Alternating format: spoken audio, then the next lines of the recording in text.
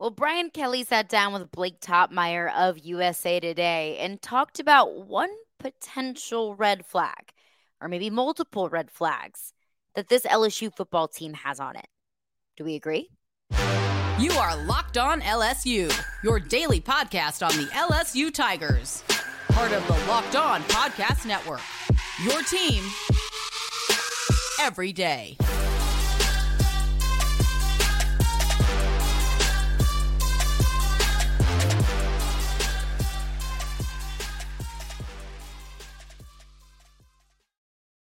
Well, thank you for making Locked On LSU your first listen every single day. We are free and available wherever you get your podcast, but also do not forget that you can also find us on YouTube as well. So in addition to your preferred podcast platform, just search Locked On LSU in that search bar on YouTube, hit the subscribe button, and you'll be notified as soon as Locked On LSU drops. Appreciate you for tuning in. Appreciate you for interacting with the podcast. Like, comment, subscribe, rate, review, all of that great stuff. Just glad that you're here and glad that you will always make Locked On LSU your first listen every single day. Well, let's get into it because Brian Kelly sat down with Blake Topmeyer of USA Today.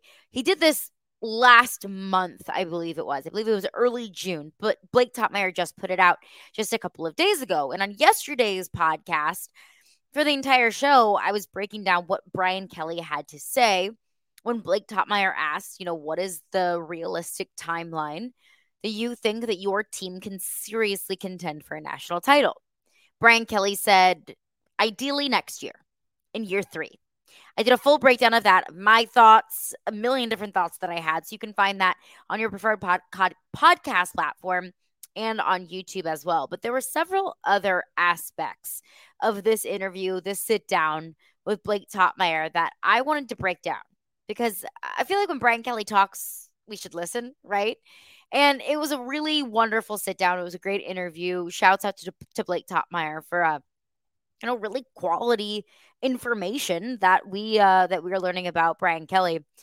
But there was one thing in addition to the national title response. I think the national title response probably gained the most traction just because, hello, it's a freaking national championship. And hello, it's your coach saying that, hey, I don't know if this year is necessarily the year.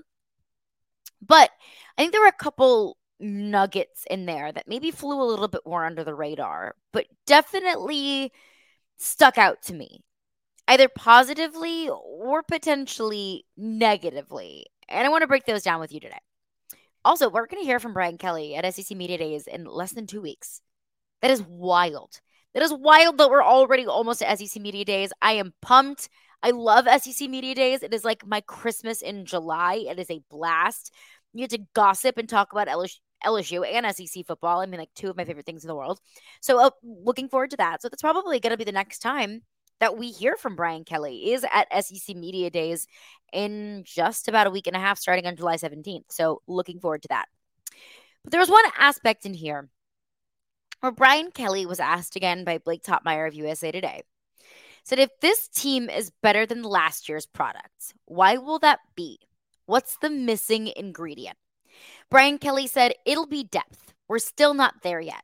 You can't take 13 guys from the transfer portal on defense and not have a red flag. This program is still not at the level of depth necessary to withstand injuries and things that you're going to have to withstand in the SEC.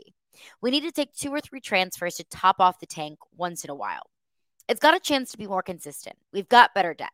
I think you'll see us not have the up and down November that we had. And I think that we should all, as LSU fans, be reassured by that, to know that with more depth comes more consistency. Because, I mean, a 12-game season, man, it's a grind.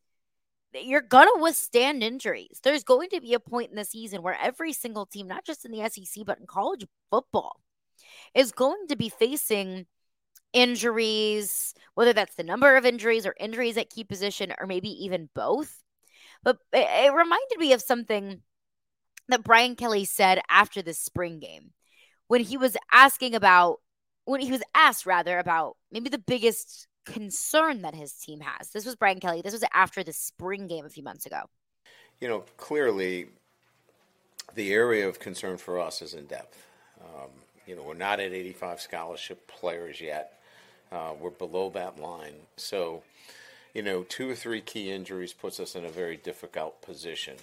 We should be able in the SEC West to sustain some key injuries to key players. I don't believe we're at that point yet.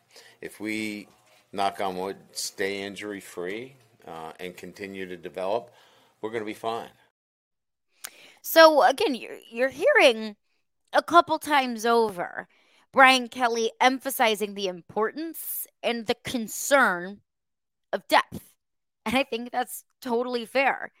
You look at Alabama, for example. I know you don't want to hear about Alabama, but what makes Alabama such a powerhouse, or what has made them such a powerhouse, is that when they have one player go down, they've got 3 or 4 more 5-stars sitting behind them just waiting for that opportunity to get their start. That injuries, albeit detrimental to any football program, there are some programs historically, Alabama probably being the most prime example in recent years, is that the best programs can withstand injuries at key positions because they have depth, not just bodies, but quality depth at key positions. So I don't disagree with that in the slightest. I don't disagree with that really at all. But what I think the interesting thing here is, in this sit down with Blake Topmeyer, Brian Kelly says you can't take 13 guys from the transfer portal on defense and not have a red flag. He also goes on to say we need to take 2 or 3 transfers to top off the tank once in a while. To me, the way that I interpret this, and if you interpret this differently, let me know. Let's talk about it. The way that I interpret that is we took too many guys from the transfer portal. I mean, Brian Kelly even said, I believe it was after the spring game. I wish I had that clip for y'all, but he basically said we took 13 transfer portal players, which is probably too many. And I disagree. And I want to get into exactly why I disagree. And we'll get into that coming up next. But first, I want to tell you about FanDuel. Take your first swing at betting MLB on FanDuel and get 10 times your first bet amount in bonus bets up to $200. That's right. All you got to do, just bet $20 and you will land $200 in bonus bets, win or lose. That is $200 that you can spend betting everything from the money line to the over-under to who you think is going to hit the first home run. And that's all in an app that is safe, secure, and oh so super easy to use. Plus, when you win, you will get paid instantly. That's one of my favorite things about FanDuel is I know that if I place a bet and I win on that bet, I'll check my FanDuel account and that money will be waiting for me in my account. And you don't have to wait 3 to 5 business days for that money to show up. Nope, that money is right there. FanDuel pays their bets. There's no better place to bet on MLB than FanDuel, America's #1 sportsbook. So sign up today and visit FanDuel.com/lockedon to get up to $200 in bonus bets. That is FanDuel.com/lockedon. FanDuel, official partner of Major League Baseball. Well, thanks again for making Locked On LSU your first listen every single day. We are free and available wherever you get your podcasts. Every dayers tomorrow on the show, I got some thoughts on Jaden Daniels. Now, yesterday, I know that I teased a sit down with Brian Smith. My apologies. Had some mix up in my schedule. Wasn't able to chat with Brian Smith today, but we'll make sure to get an update from Brian Smith on LSU recruiting, on recruiting around the SEC. We'll get into that next week. I pinky promise y'all. So got some Jaden Daniels thoughts that I want to get into on tomorrow's podcast. The ceiling, the floor, what our expectations are, and what makes the difference for Jaden Daniels this year. We'll get into that on tomorrow's podcast. But now we're breaking down Brian Kelly and his most recent sit down with USA Today with Blake Topmeyer. And he said about the transfer portal, really about depth. That was the one thing that makes this team in 2023 better than the team in 2022 is depth. Also, something that he reiterated that the team in 2024 will probably be better and have more depth than the team in 2023. And that makes sense for a coach that's new. He's new in year 2, developing the program, making the program a place where players want to come. But the thing that stuck out to me was his comments about the transfer portal. It says you can't take 13 guys from the transfer portal on defense and not have a red flag. I want to know exactly what that means. I want to know what a red flag is in Brian Kelly's mind, because to me, a red flag sounds like an issue. It sounds like a guy that's going to cause problems. It sounds like a locker room snafu that's just waiting to happen. And it seems like an odd thing to say, doesn't it? To say, well, I'm already expecting there to be issues because we took 13 guys in the transfer portal, on defense, rather. So I think that's interesting to me is you can't take 13 guys from the transfer portal on defense and not have a red flag. Well, why not? I mean, you could take 13 guys from the transfer portal on defense and maybe some don't contribute. Maybe some aren't immediate starters. Maybe some transfer in and really don't get a whole lot of playing time. Maybe not as much as you expected. I don't think I'd call that a red flag. Maybe that's what Brian Kelly considers a quote unquote red flag. I just felt like that was a very odd term to use. I don't know if that was a call out. I don't know. Seemed strange. But he continues to say, we need to take 2 or 3 transfers to top off the tank once in a while. So is that Brian Kelly implying that he wants to take 2 to 3 transfers at most every single year? It's something that he's discussed before, that he doesn't want to have to rely on the transfer portal, that he would rather develop his own players, recruit his own players out of high school and develop them throughout the entirety of their careers. And I would probably agree with that you don't want to have to rely on the transfer portal every single year. You don't want the transfer portal to be your crutch every single year. But the more and more I think about it, the more and more I think that as a successful program in this day and age in college football, to sustain success, not to just have a window of a couple of years, but to have sustained success year over year in the transfer portal NIL era of college football that we are currently living in.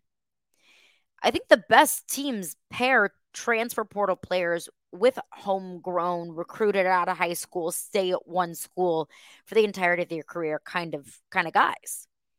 And honestly, I may have flip-flopped on this take. Because I think that my take before was, yeah, you want to recruit your own guys. You don't want to have to rely on the transfer portal. Like, how many guys did Georgia recruit out of the transfer portal to win back-to-back national championships? And I still think in a way that's true.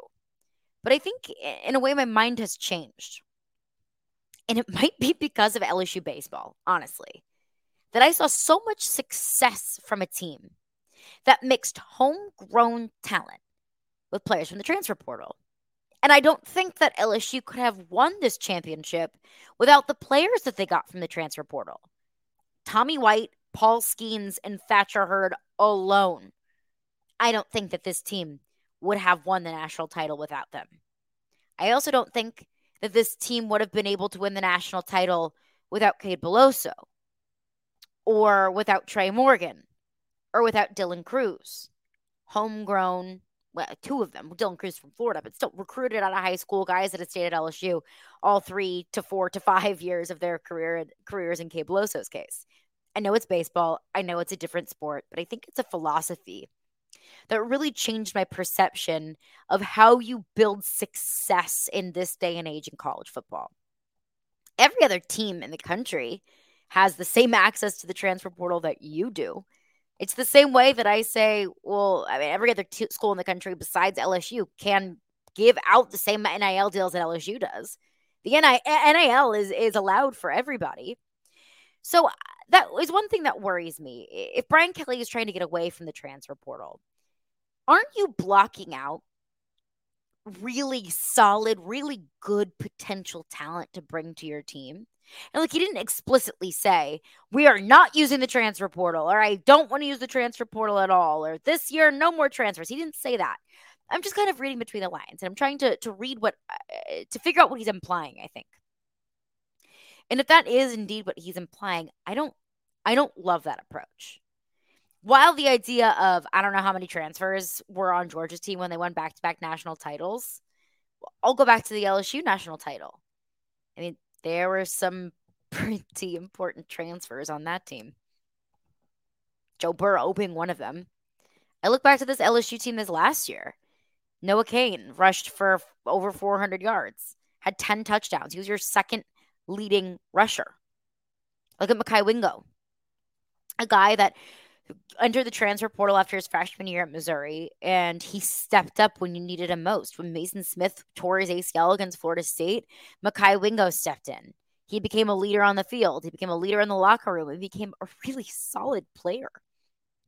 I mean, Mekhi Wingo had 3 sacks last year.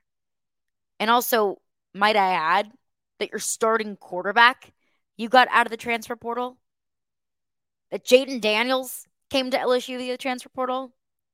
I understand that the perception and the way that you build your team in year one will be, and should be drastically different than the way that you build your team in years 4, 5, 6, 7, 8.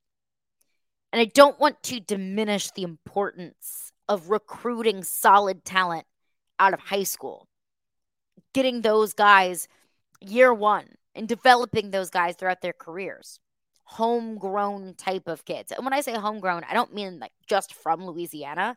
I mean guys that you create relationships with when they're 16 and 17 years old, and they see throughout their careers at LSU.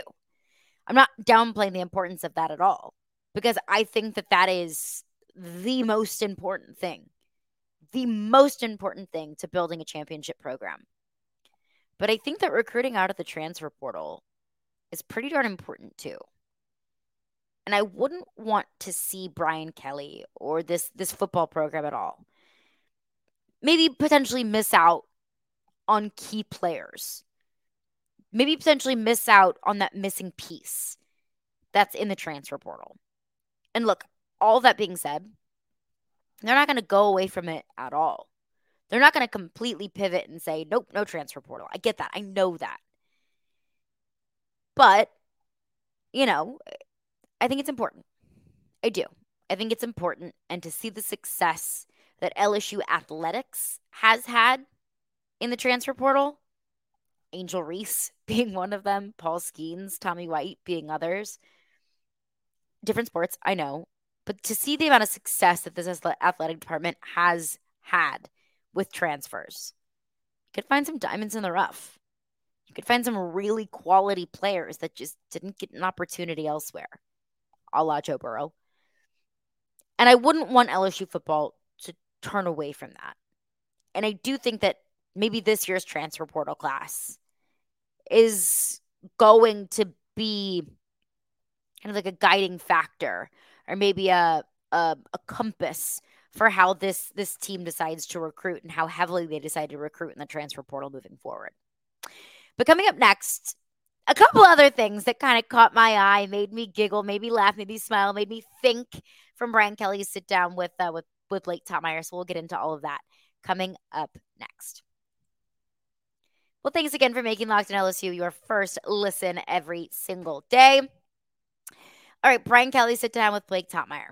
This is just a couple of things that really stood out to me that I thought were cute or sweet or made me think or made me excited, made me happy. One of those things, it was Blake Tottmeyer asking Brian Kelly about the Alabama game. He talked all about the Alabama game, about how Brian Kelly wants to play Alabama every single year, which again, I love. I think I've mentioned this on the podcast before.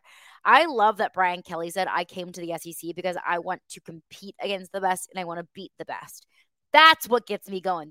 Is what gets me fired up. That's what I want in my coach, not a coach that'll say, well, our schedule's too hard or the SEC is too hard. No, it's I want to play the best. And so I love that energy from Brian Kelly. And I think that is a trickle down effect, kind of, from him to the rest of the team. But Blake Tottmeyer asked him, what made you decide to go for 2 against Alabama, which I think was the most brilliant tactician decision I could make the argument of any college football coach this past season. It's also a very lofty statement to make, considering the fact that I did not watch every single college football game this past season. But I think that decision from Brian Kelly was so brilliant because it completely shifted and changed the perception of Brian Kelly in his first year at LSU. So he asked, Blake Tottmeyer asks, why did you decide to go for 2 against Alabama? Brian Kelly said, a lot of those decisions that are emotional decisions earlier in my career, I had a really hard time making them. Insert my thought. I get that. That makes sense. I think we've seen that a lot from young coaches where you just make dumb decisions, like Lane Kiffin deciding to go for it on, 4th and 38. Like, that's a dumb decision. Um, Brian Kelly continues. Says sometimes for the wrong reasons, I even went for two or kicked the extra point and should have went for two. So we have meetings 48 hours prior. We call them 48 hours where we discuss those things as a staff away from the emotions, and we discuss that. We said, hey, listen, if we have a shot to win the game, are we kicking it or are we going for two? Generally, as you know, if the emotions are out of it and everyone is in there and you go, hey, what do you want to do? You want to kick it or you want to go for two? Everyone wants to go for two. Of course, as you can imagine, when I said during the game, we're going for two, everyone was like, no, bleep. What are you talking about? Kick the bleep extra point. And Brian Kelly goes on to say, no, we made this decision already. We're going for two. What it allows you to do when you make that decision on Thursday's practice and Friday's practice, you practice the same play like 20 times. So I was like, we're running it. Call snake. We're running it. That's the play we practiced. Run the damn play. And I love that. I love everything about that. I never heard of the 48 hours. Maybe y'all have. I never heard of that until I read that in that article. I love that idea, first of all, because those are incredibly emotional decisions. It's overtime. It's Alabama in your house. This is your first crack at playing Alabama and Nick Saban on the LSU sideline. You have an opportunity to win the game. You also might blow it. What do? It's too hard of a decision to make in the moment. So giving yourself and your coaching staff that time to talk it through, taking the emotions out of it, taking the pressure out of it, and making up your mind then and there, I think that's a great decision. I don't think Brian Kelly's the only, coach in football that does that kind of thing. But I love that decision because it goes into game prep. It goes into setting in your mind in the right kind of mindset of how you're going to attack a certain opponent. And I love that. And I've said before, and I truly stand by it, if LSU would have kicked that extra point and given Alabama the ball back, I don't know if they would have won. Honestly, in my heart of hearts, I believe that they wouldn't have. End it there. When you have the opportunity to beat Alabama, you take the opportunity to beat Alabama. So it's not just the idea of the meetings that I like, because I do like that. It's also the fact that Brian Kelly decided, no, we're going for two. Love that. And it's also, even in the moment, it's sticking by the decision that they made 48 hours prior. If we get the opportunity to win, are we taking it? Hell yeah, we are. And I love that kind of charisma, big cojones-ness from Brian Kelly.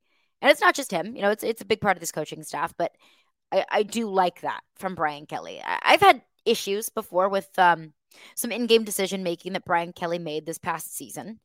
I don't think that Florida State was a well-coached game at all in the slightest. I thought that was actually a horrendously coached game. I thought that Tennessee was a horrendously coached game. The in-game decisions in those games I simply just did not agree with. Redeem yourself against Alabama. It's a pretty good time for redemption. There's also another little aspect in here that kind of that made me laugh. I'm trying to scroll up to see if I can find it. He also talks about, the resources that he had available at Notre Dame versus at LSU, and talks about how there are so many more resources at LSU. He says, you go to Notre Dame and everybody thinks, well, you've got everything. Well, no, we had to fight for everything there in terms of changing the perception of it's not just about academics. Now you get to LSU and you have all these resources. This is the dream situation for a head coach that wants to provide resources to his student athletes and actually has all those resources. So yeah, it's comfortable. That's so good to hear. One from an LSU fan that was concerned about the fit, that he feels so comfortable, and two, that Brian Kelly is able to provide this team what they need.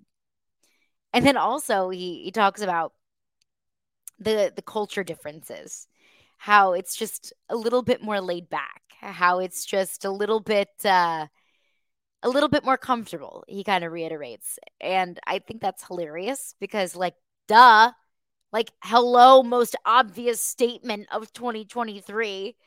You thought one team it's steeped in tradition and Catholicism, and it holds itself to the highest standard, might be a little bit more stuffy than a university that screams obscenities about doing unholy things to a tiger's private parts.